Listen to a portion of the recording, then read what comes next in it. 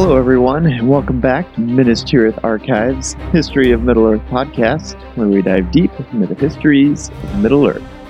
My name is Phil, and I will be your guide for today's adventure back to Middle-earth. Today's episode is brought to you by Charlotte Hinton. Thank you so much for your support and for the encouraging message that you sent in. So for those not all familiar yet, with the podcast and how it works, we basically pick a topic each week of a person or place, and then we dive deep into the history of that person or place. We are starting from the very beginning of the Fellowship of the Ring, and we just kind of follow along with the chapters of the book. Also, we follow along with another podcast, so if you haven't already, check out An Unexpected Podcast. It's a chapter-by-chapter reread of The Lord of the Rings by Ezra and Lane, and it's super fun, and they just dive deep into each chapter of the book. After each story, we will be going over questions anyone sends in, so if you have a question, or something that you'd like to get answered, you can send it in to us a couple ways, either as a private message on the Facebook page, you can ask it in the group as well, or you can actually just send us an email to minastirith@gmail.com, and we'll follow it, or we'll answer it on a following episode. So, to start us off today, we're going to go a little bit over this coming week in Middle-earth history. So, today is August 7th, and this day in 2941, Bilbo and the dwarves were trekking around Mirkwood Forest, getting lost. On Saturday, August 10th, in the year 3019, will be King Theoden's funeral. The following day, August 11th, Bilbo and the dwarves are still lost in Mirkwood, trying to follow that trail, and the Shire is slowly being restored after the reckoning of the Shire, after the scouring of the Shire. And the last day we'll do is August 15th, and in 3019, that is the day that Treebeard releases Saruman and Grima from the Tower of Orthanc. So a little bit of a chapter recap. For Chapter 3, we meet several new characters like Sam, Merry, Pippin, and our first elf, Gildor. Frodo officially starts his quest to Rivendell. He sails back into Lobelia and starts moving his belongings. The hobbits have their first encounter with a Black Rider after the riders start their search for someone by the name of Baggins.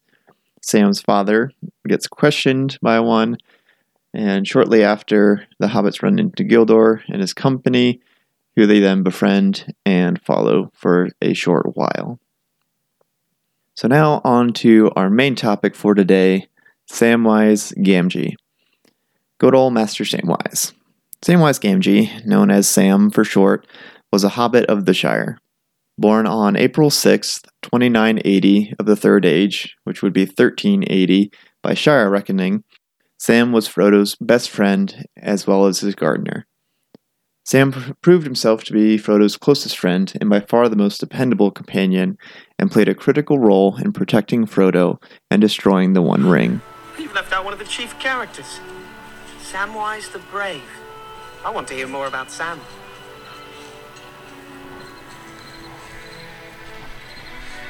Frodo wouldn't have got far without Sam.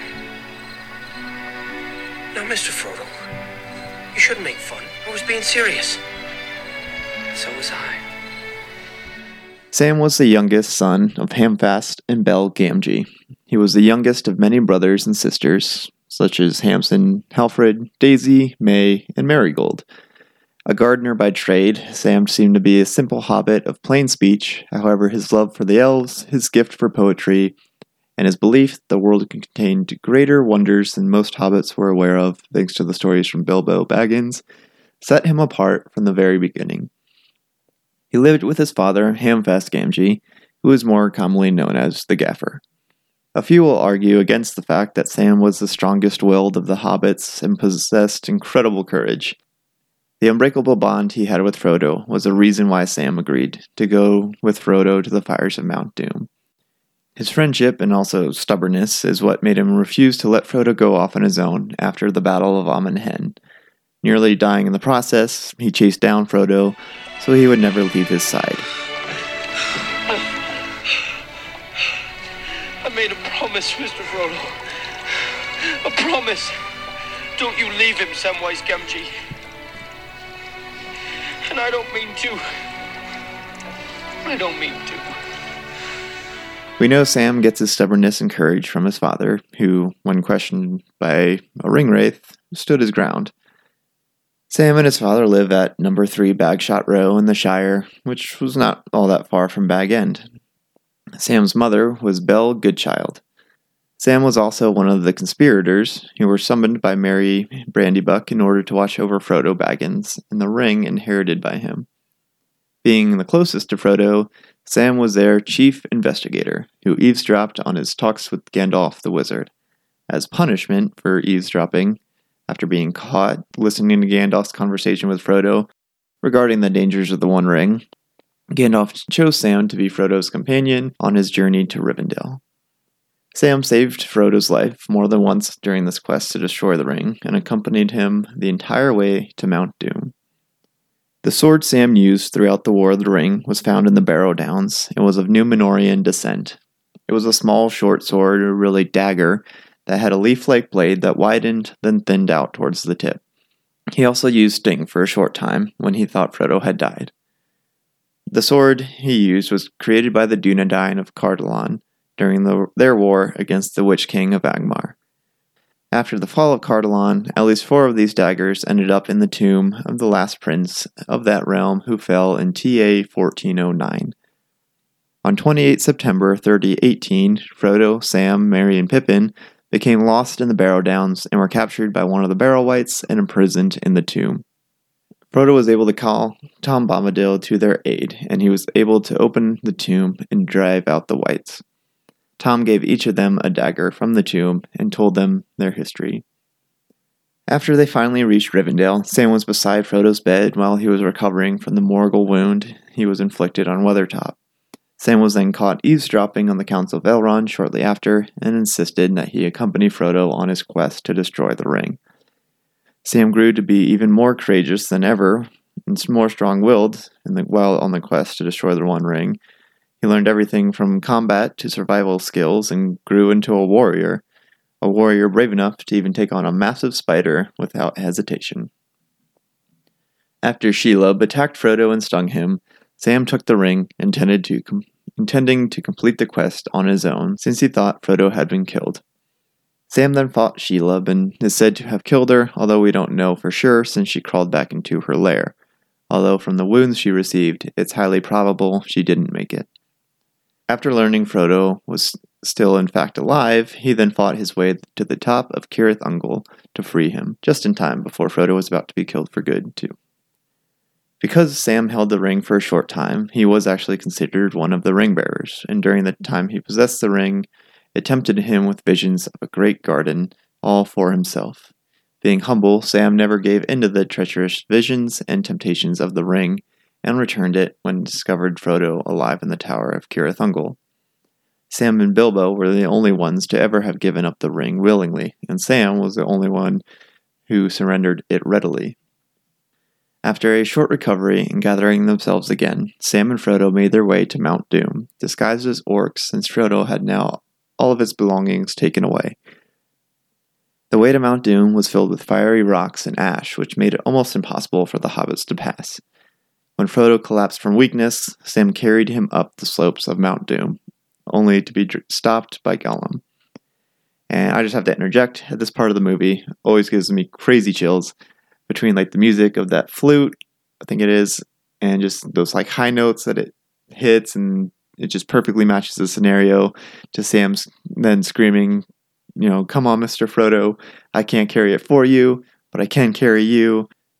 And it just gives me chills thinking about it. But it's such an incredibly powerful scene, and it's one of my all-time favorite scenes. Do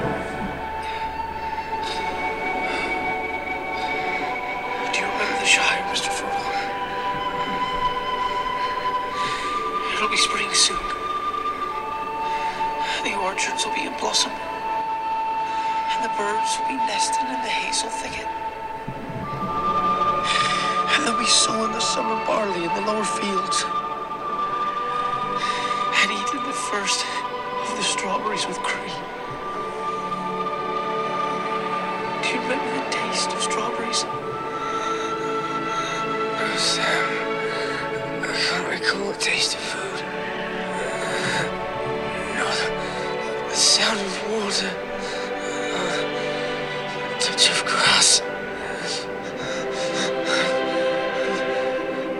Naked in the dark.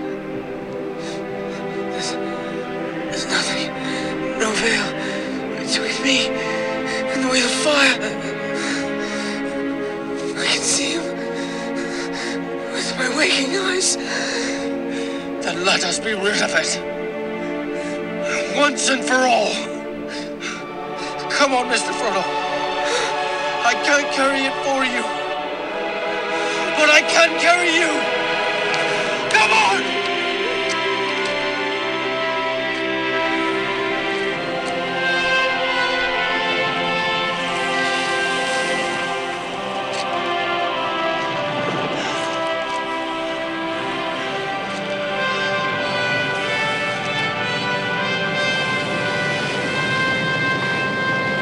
Okay, back to the story. Sam delayed Gollum while Frodo walked on to the volcano. Unfortunately, as Sam followed Frodo up and entered the door of Samath Naur, he didn't notice Gollum following behind. Sam yelled for Frodo to destroy the ring, but Frodo was overcome by its power and claimed the One Ring for himself, putting it on his finger and disappearing from sight. Just then, Gollum attacked Sam, who fell back and hit his head on a rock, temporarily knocking him unconscious. He quickly came to where he saw Gollum fighting with an invisible Frodo. Then Gollum bit Frodo's finger off, ring and all. Gollum was finally reunited with his treasure, but only for a short time. Until dancing with joy, he toppled off the brink and fell into the depths, destroying the One Ring and of course dying in the process. The two hobbits managed to escape the crumbling mountain just as the volcano started erupting, only to be left helpless and alone on top of a giant rock. As their demise approached, Sam confessed his love for the beautiful hobbit, Rosie Cotton, who was a fellow resident of Hobbiton that he dreamed of marrying one day. Sam and Frodo eventually collapsed and blacked out from the exhaustion, but were spotted by Gwaihir, the Lord of the Eagles, and with his eagle companions, Landroval and Meneldor, rescued Sam and Frodo and flew them to the safety of Minas Tirith. After recovering from their strenuous and substantial injuries, Frodo and Sam were reunited with the rest of the Fellowship, who praised the two halflings for completing their quest. Sam and the rest of the hobbits remained in Gondor to bear witness to Aragorn's coronation ceremony. Many of Middle-earth's esteemed leaders and famed warriors were in attendance as the new king of Gondor was crowned. King Aragorn greeted the four brave hobbits who stood before him. Aragorn and the rest of the city bowed to the four halflings in admiration for their incredibly brave acts that secured the safety of all Middle-earth. With the threat of Sauron's return vanquished and the One Ring destroyed, the four hobbits returned to the Shire, where they settled in once again. After the scouring of the Shire, of course. Sam also married his longtime crush, Rosie Cotton.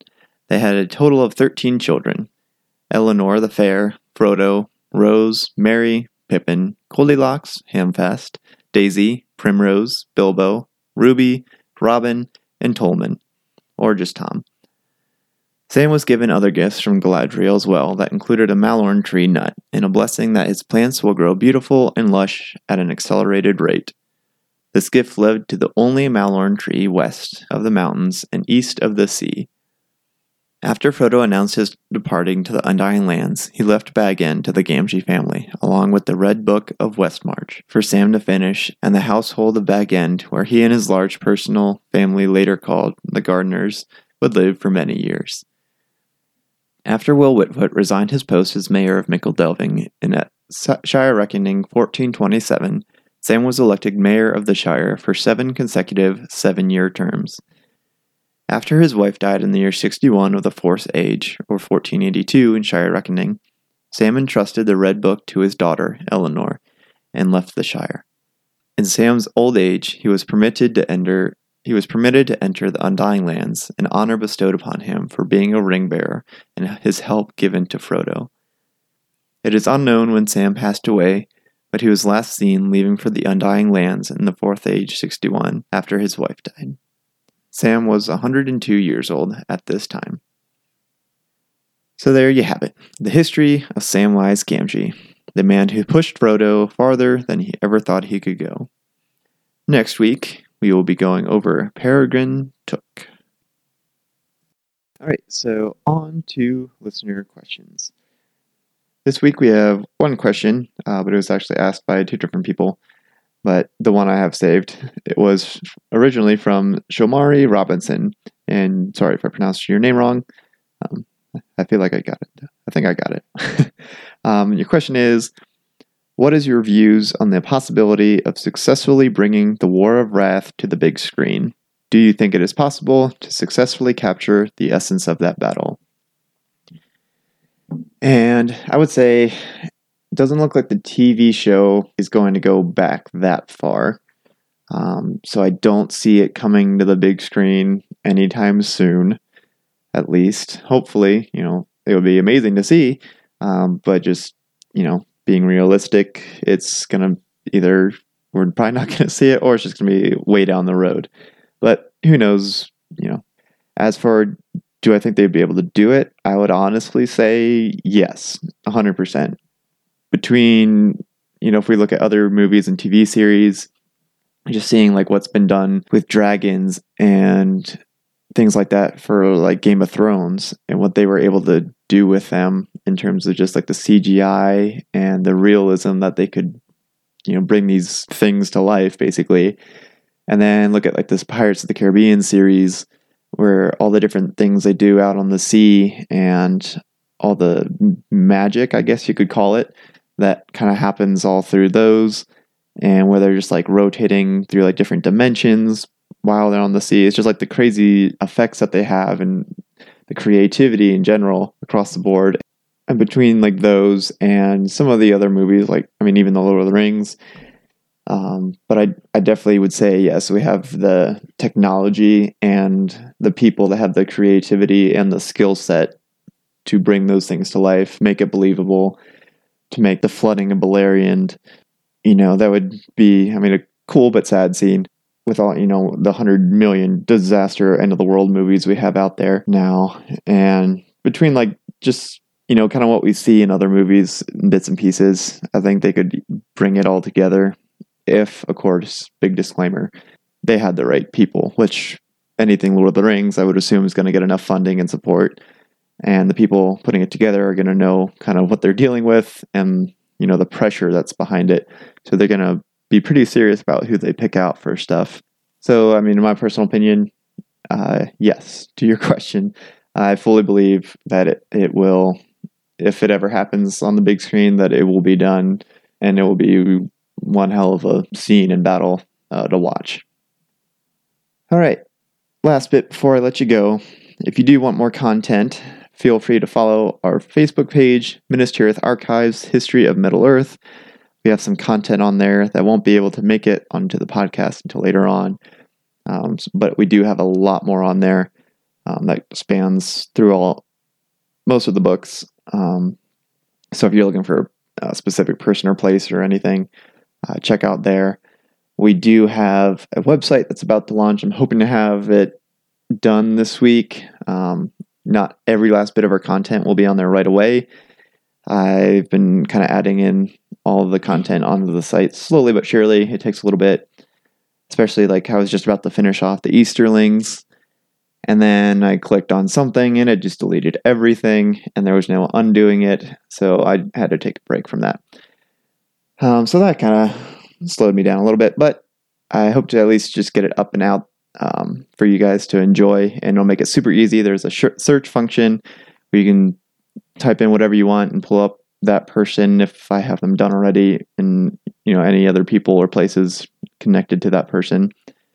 And we'll have like a contact us section about, and eventually, if all goes well, at a little store where we'll have our t-shirts and stickers and all sorts of random little History of Middle-earth podcast memorabilia stuff that you'll be able to purchase. And that is all for this week's episode. If you liked it, feel free to subscribe and leave a review. If you didn't, keep it to yourself. Just kidding.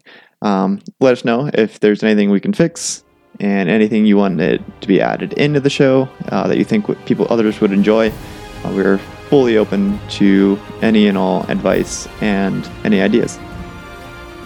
And just a quick reminder, our email is ministryeartharchives@gmail.com. I believe it is on our Facebook page as well too. So feel free to contact us pretty much any way you deem necessary. Send in your questions if you want them read. Don't forget to swing over to An Unexpected Podcast and give those guys a follow as well. Thank you so much for listening, and I hope to see you back next week. Till next time, I'm your host Phil, and you're listening to the History of Middle-earth podcast.